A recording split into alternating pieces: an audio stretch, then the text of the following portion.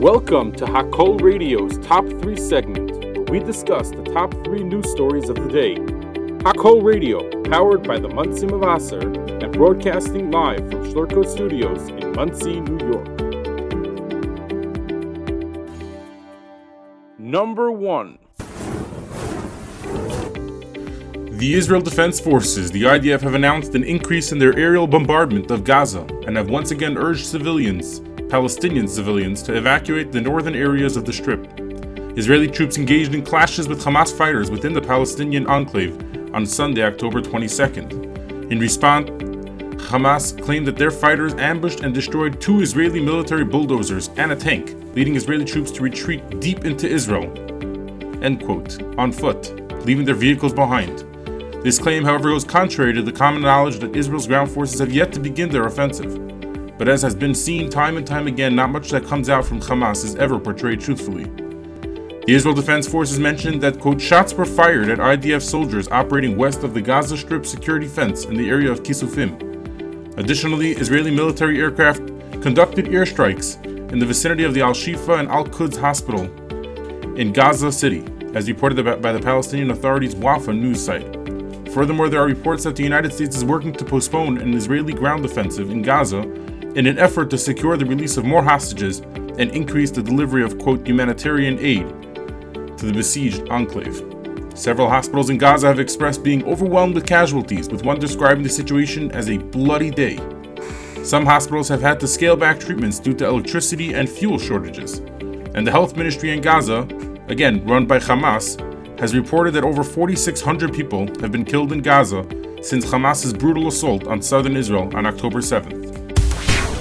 Number 2. The New York Times published on Monday, October 23rd, an editor's note acknowledging its coverage, quote, relied too heavily on claims by Hamas in regards to an explosion at Gaza City's Al-Ahli hospital, admitting that the report, quote, left readers with an incorrect impression about what was known and how credible the account was.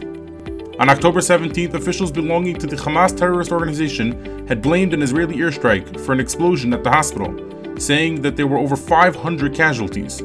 Many media outlets, including the New York Times, ran with the story before fully vetting the details, often only citing the source as Palestinian health officials and not the designated terror group. The IDF took its time to conduct a vigorous investigation of the incident, not wanting to rush to a conclusion, and in those hours, the story went viral. The Israelis later exhibited evidence showing that it was a failed rocket launch from Gaza by the PIJ, the Palestinian Islamic Jihad terror group.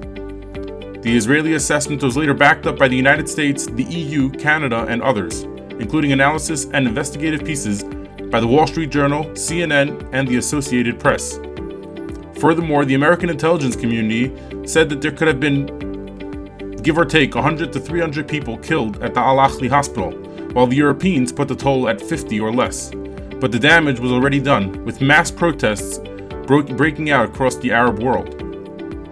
The New York Times said it, quote, continued to update its coverage as more information became available, reporting the disputed claims of responsibility and noting that the death toll might be lower than initially reported. Editors should have taken more care with the initial presentation and been more explicit about what information could be verified, the newspaper admitted.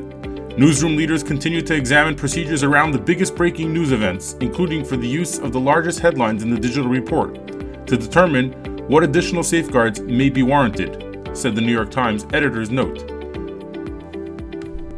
You be the judge. Number 3. A continuous flow of, quote, humanitarian aid will continue into the Gaza Strip, the U.S. announced on Sunday night, October 22nd, while also warning Iran against expanding the conflict triggered by the Hamas terrorist organization's deadly October 7th attack on Israel.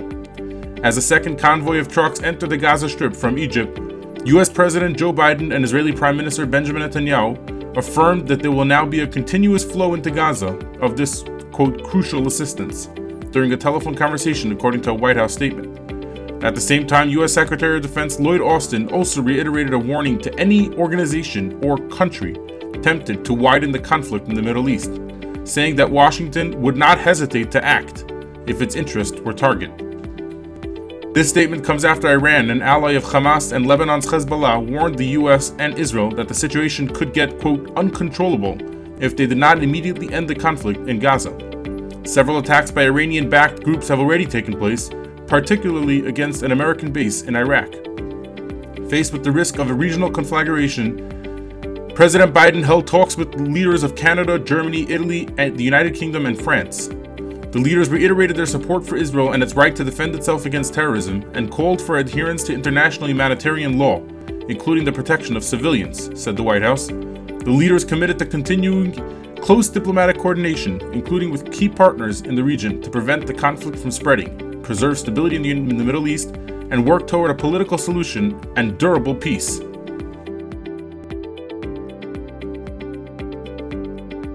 Thanks for tuning in to the Top 3 segment live on Hakol Radio, and have a great day.